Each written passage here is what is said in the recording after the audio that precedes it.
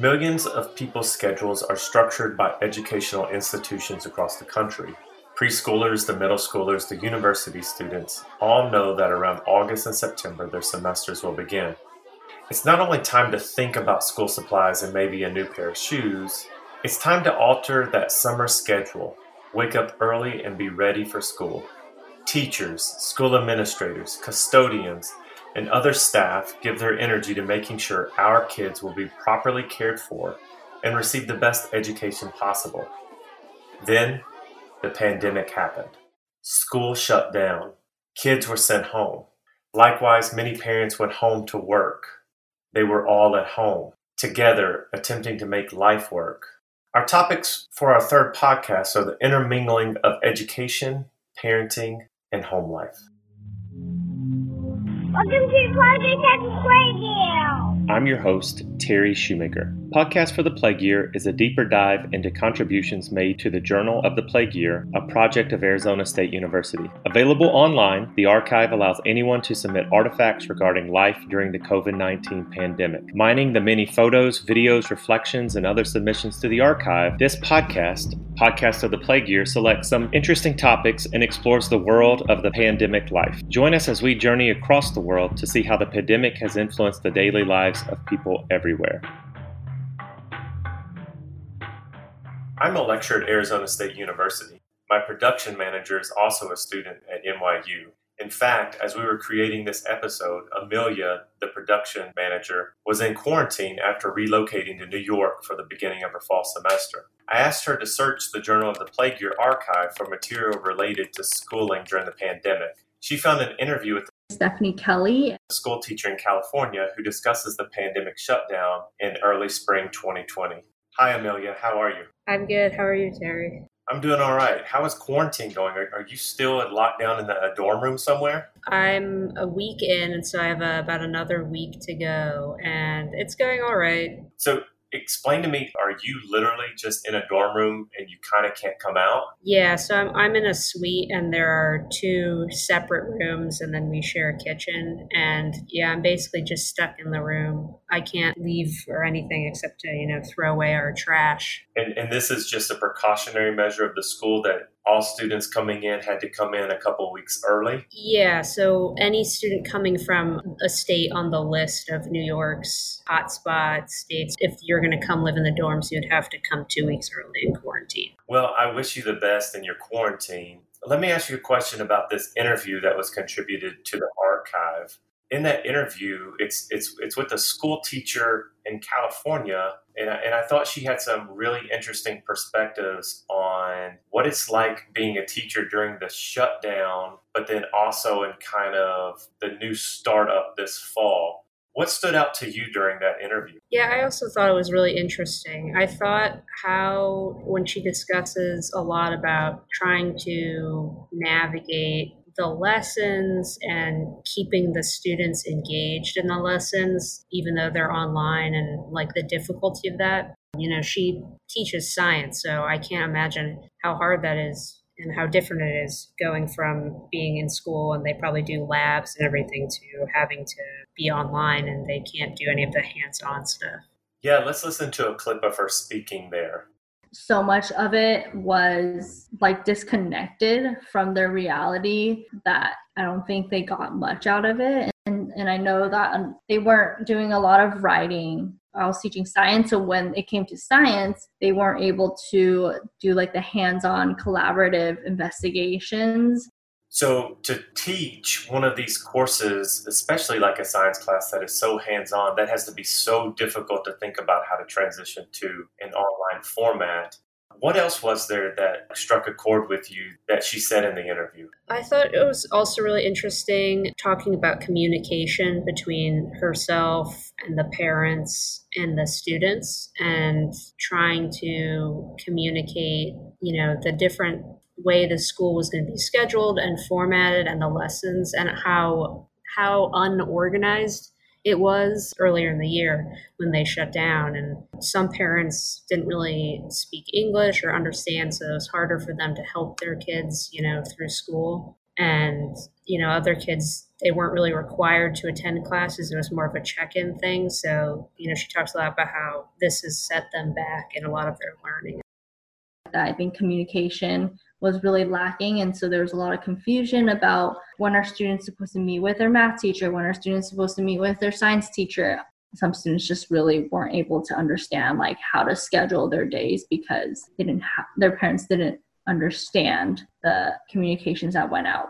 But I think from the parents' perspective, they've never had to do this. A lot of them, a lot of times didn't have the experience of sitting with their student and having to look at different classes and different assignments. And so that part was kind of intimidating for parents. We have a lot of parents that don't speak English, and so that was like an added barrier for them. It seems so much more complicated than just this broad, should students be in school? Should they be out of school? I mean, this teacher is really wrestling with like how to translate what she's doing to an online format. And then there's language issues. And then there's parents who are for coming back to school. And then there are parents who are totally against coming back to school. But then administrators are telling her, like, this is what we have to do. And then those administrators are hearing things from the state level, but they're also hearing things from the federal level. And then the students, how do you engage them and keep their attention? This sounds so complicated. Did you ever imagine that from a teacher's perspective, it was this confusing? No, I always, at least until kind of hearing this interview, I thought it was a lot more straightforward in the sense that most teachers didn't want to go back in person. And that sort of seems like it's the case, but it seems like, they're not happy about the alternative to not going back in person, which is online, because that also makes their jobs a lot harder. It's really tough, it seems like, trying to decide what to do, but then trying to keep yourself safe and trying to keep the kids safe. So I think right now, when we look at what we did starting in March, definitely distance learning is not as effective, like very much could be considered ineffective. But I feel like if we had a better plan in place, we have programs, we have accountability for students. If we start that way, I think it could be effective. Yeah, was there anything else? I thought it was interesting when the interviewer asked about the lasting impacts of the pandemic on education in general, and how she actually talks about how it might be advantageous to showing how online learning can work with in-person learning in public schools, and so maybe expanding the ability to learn. I actually kind of thought about, the idea of like, if a student is just, sick with like a regular cold or something in the future, they might be able to still attend school online while they're at home rather than, missing a few days and having to make up all that work.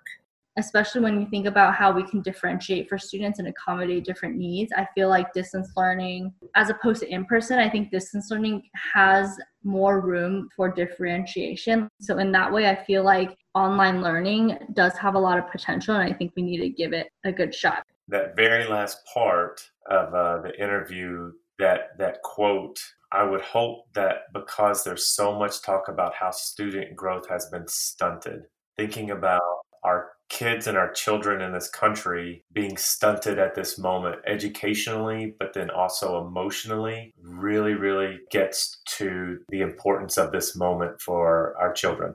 The accountability piece for students was really missing. So a lot of them didn't have motivation, like if it didn't affect their grade or there were no negative consequences for not showing up to an online class, a lot of them didn't show up.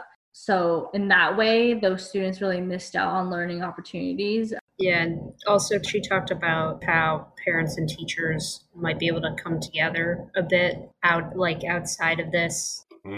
So bridging those gaps in a lot of ways. As Amelia and I became better aware, situations were extremely complicated for school teachers.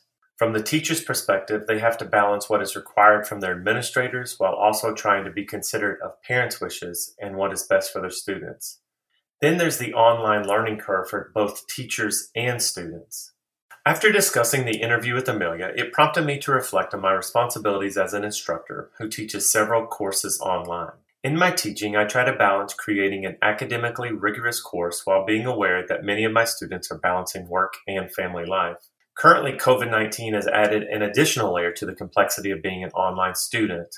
In order to get an online student perspective, I was able to discuss life during the pandemic with two of my students who are also parents who also have jobs. First, I talked with Patrina Gross. Patrina and I spoke early one morning while she prepared for work. She works long days, as you'll hear, and her kids have returned to attending school in a modified format.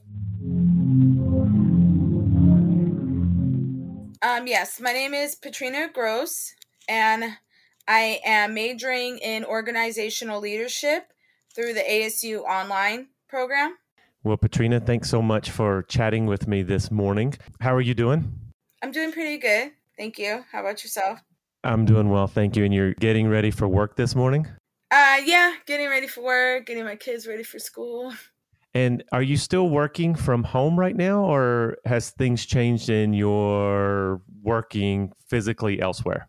No, we're still working from home. We're actually not going to be going back into the office until January of next year, depending on what happens. Right. And do you mind me asking, what is your job? I'm an insurance agent. How many kids do you have and how old are they? I have 4 kids. I have a son that's just about to be 16, an 8-year-old, a 7-year-old, and a 12-year-old. And when you say you're getting them ready for school, are they online currently, or are they physically going to school? No, they are doing everything online. Just this week, my school was able to start doing a virtual academy from the school for my younger kids. So I'm actually able to take them to school. So you have 4 children who are learning virtually while you are attempting to work from home and then also be an online student. Yeah. How many courses are you taking? Because the fall semester here at ASU just began.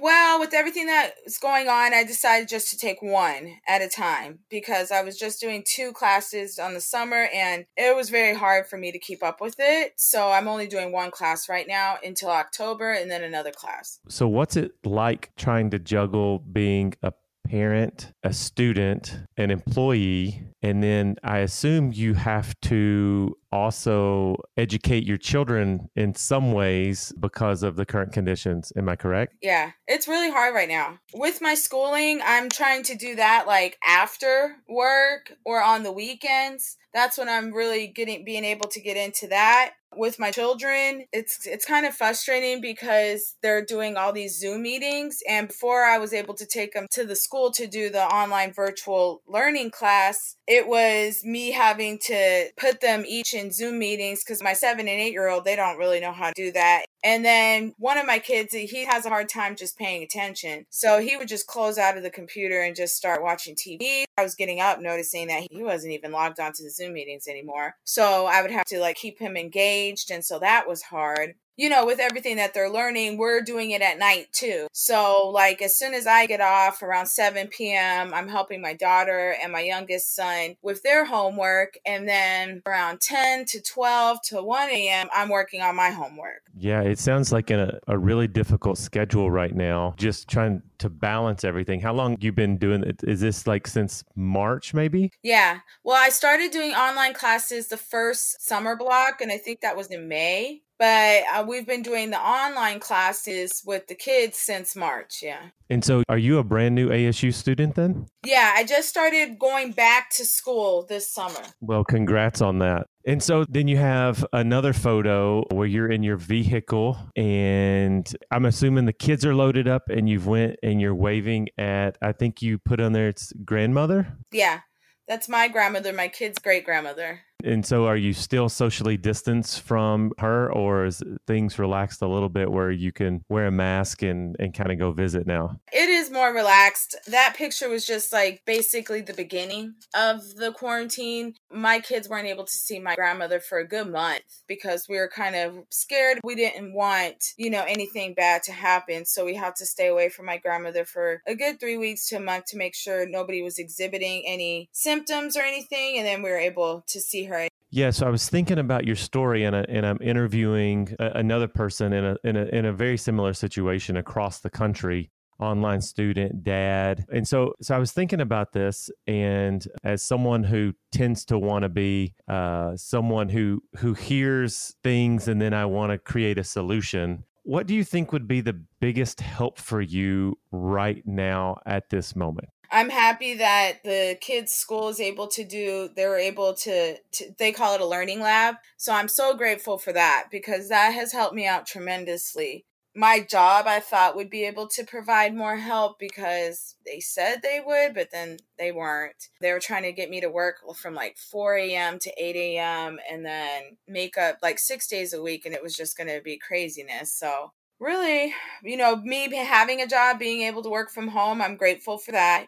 Yeah, so with your reduction of courses and then some of the virtual learning labs that your kids are doing, it's quite a bit of relief from what you were doing then? Yeah. How are your kids handling this? I know you said one of them had a hard time with the Zoom courses and online. And then, I mean, they're going back to school, but it's not the same, right? Oh, yeah, it's not the same at all.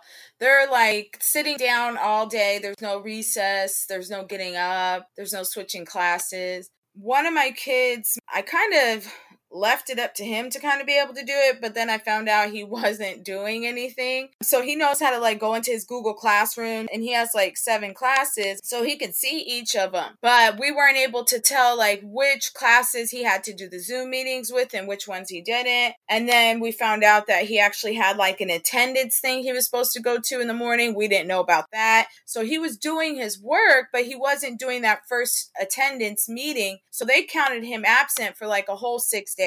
So with him just having to make sure he goes into each class, and then there's so many different ways in the Google Classrooms because they have like a streaming page and they have a homework page. So, I mean, he's getting better, but it's frustrating when you have so many classes.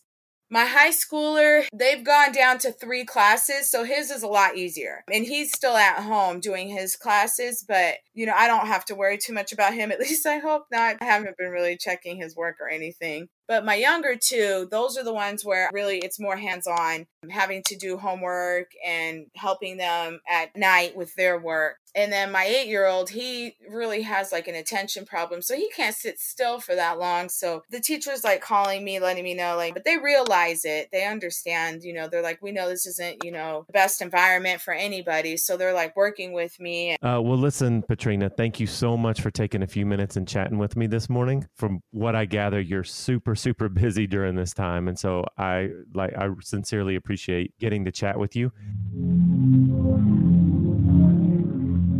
I also interviewed Luis Rojas, who is a single father and Marine raising 3 children in South Carolina.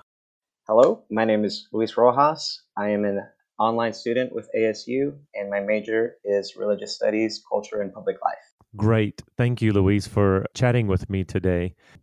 Where are you located right now? Which state? Right now, I'm in South Carolina, in Beaufort. Okay. How's the weather there right now? Hot and humid? Yes, it's very humid. Yeah, I grew up in Kentucky, so I'm quite familiar with that stickiness of July and August weather in the South. So thanks a lot for talking with me today. And I wanted to chat with you about your contribution to the Journal of the Plague Year. And before we kind of jump into that, will you just tell me a little bit about yourself and kind of how you came to be ASU online student? Yes. So I'm 30 years old. I have 11 years in the Marine Corps, divorced, and have custody of my 3 children. They are 7, 8, and my 12-year-old is about to turn 13 in like 3 weeks. But so sometimes you'll have that downtime. It's not often. Normally you're doing some kind of exercise or getting ready for a deployment or just some assignment in the military in general. But you do get tuition assistance to where all you really have to worry about is your books. And then with FAFSA and everything, you can actually go to college, take college courses without having to spend much. It's there for you to use, and I wanted to, it wouldn't be smart of me not to utilize it. I'm not going to be wearing the uniform forever, so wanted to get started on a degree before I get out while I still have the opportunity to use tuition assistance. There's like so many things you can do depending on what you do in the Marine Corps or in the military. So there's options out there for me, and being a single parent, online was the way to go. And the education office kind of listed some schools with degrees I was interested in. And just after looking around, talking to academic advisors and different people from ASU, it seemed like a great fit. And I've been happy with the school so far. I've got a year in, have several classes under my belt now. That's great to hear. And I'm so glad the ASU online program is working out for you. You're in the Marines, correct? Yes. How long have you been in the Marines now? So it's 11 years now. Well, a decade of service, over a decade of service is what I meant to say. Thank you for that. And so you've been an ASU online student for over a year now. How is that going for you? It's been good. So I came in as a transfer student. I have done a few different programs with other colleges, and just testing the waters. I was taking a class at a time, and I was doing okay. And work quickly got busy all of a sudden, and I learned like, okay, this isn't right for me. I need to dial it back. And so I've been doing a class at a time since the fall. And then once we went into quarantine, then I had to figure everything else out again. As far as school, I ended up dropping the class I was in when we first went into quarantine, but picking back up after finding that routine, getting into a routine, finding what works for me, what works for the kids.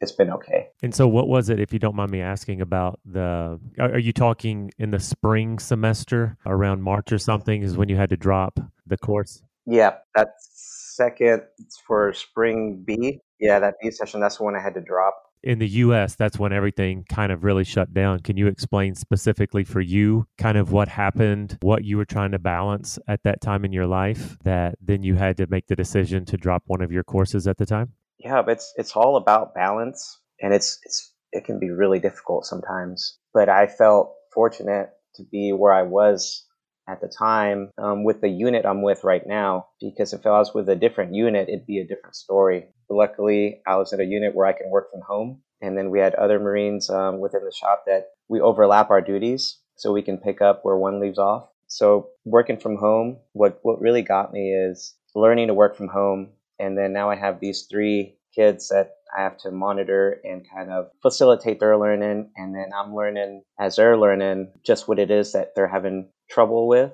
aside from homework, because homework's one thing. Now I'm getting to see like, okay, what is it in the classroom that they're really struggling on? Whether it's paying attention, finding that motivation, or not asking the right questions, like just kind of sitting there. In the case of my oldest, he wouldn't raise his hand and let the teacher know or someone know like, hey, I'm stuck. I don't understand this. So seeing that firsthand, like, okay, there's more to this than just doing your work. So just walking my kids through, mostly my oldest, walking the kids through the online learning experience and keeping them on task. And then the school, the teachers, the other students, other families, it was real hectic for everyone, just trying to figure out, okay, what are we supposed to do? How are they supposed to learn? Yeah, and as you look back on that experience, I mean, the photo that you uploaded is a picture of your 3 children, all with laptops, I think logged into their LMSs, which is the learning systems.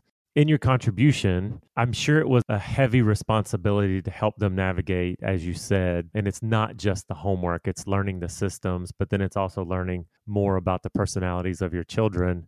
But the way that you frame it is that this was almost a blessing, a really good time for you to kind of learn and have more time with your children. Is that correct? Oh, yeah. And I like briefly touched on it, feeling fortunate because, yeah, going back to the unit I'm with. So there are, oh man, I can't imagine what it's like for some families who are collecting unemployment now and they can't work even still. And now classes are resuming. People are still freaking out. What are they going to do? And here I am. I'm still getting paid. I'm still able to go get groceries, and I'm getting to spend even more time now with my children, which, I mean, honestly, if I could be a stay-at-home dad and just and homeschool them on my own terms, not relying on the school's material and other teachers. Yeah, it was truly a blessing. Like, not exactly what I wanted to do for homeschool, but I'll take what I can get. And now the kids it was fun for them, but they are excited to go back face to face. South Carolina is doing virtual for, I think, like 2 or 3 weeks, but we're going under the DoD Education Administration, and we're doing face to face from day one. So I am going to miss the homeschooling, working from home, but it's going to be good for everyone. So did I understand you correctly that in South Carolina that your kids are back face-to-face physically in school? Yes, only because we fall under the DoD Education Administration and not the local school district. And how has that adjustment been for them? I can't imagine it's, is there spacing issues and they have to wear a mask and all of that? Yep, so they're going to be sanitizing every so often. The kids are going to be wearing masks like out in the hallways when they're waiting to go to the library or waiting to go to lunch or in the lunch line. So I'm a little worried for like my youngest just because, it's difficult just trying to get him to keep it on. But I'm not too worried about the school situation.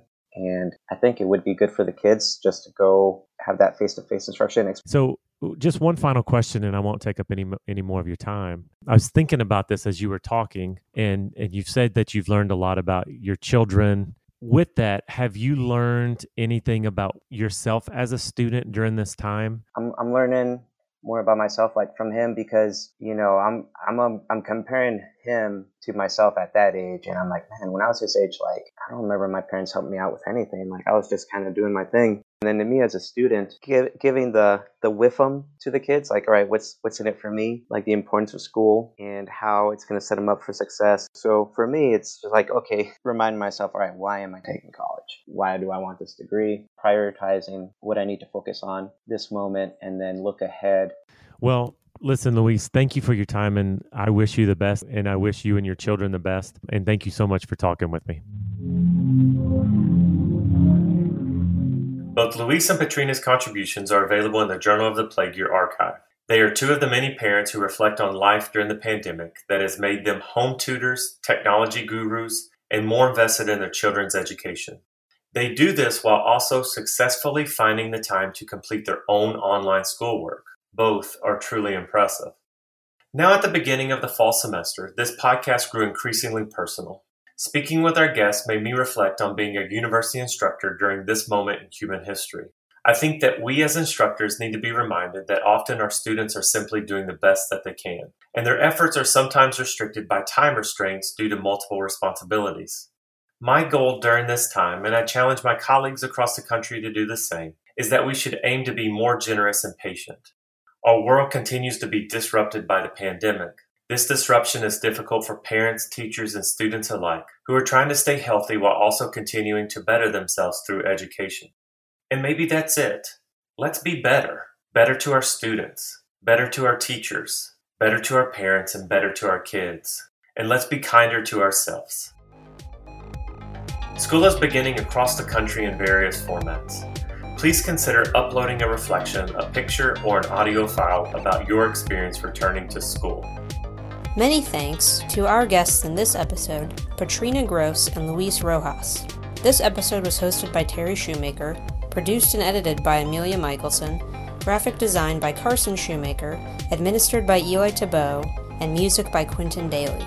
This podcast for the Plague Year is a complement to the Journal for the Plague Year, a project of Catherine O'Donnell and Mark Tabot, both faculty at Arizona State University's School for Historical, Philosophical, and Religious Studies.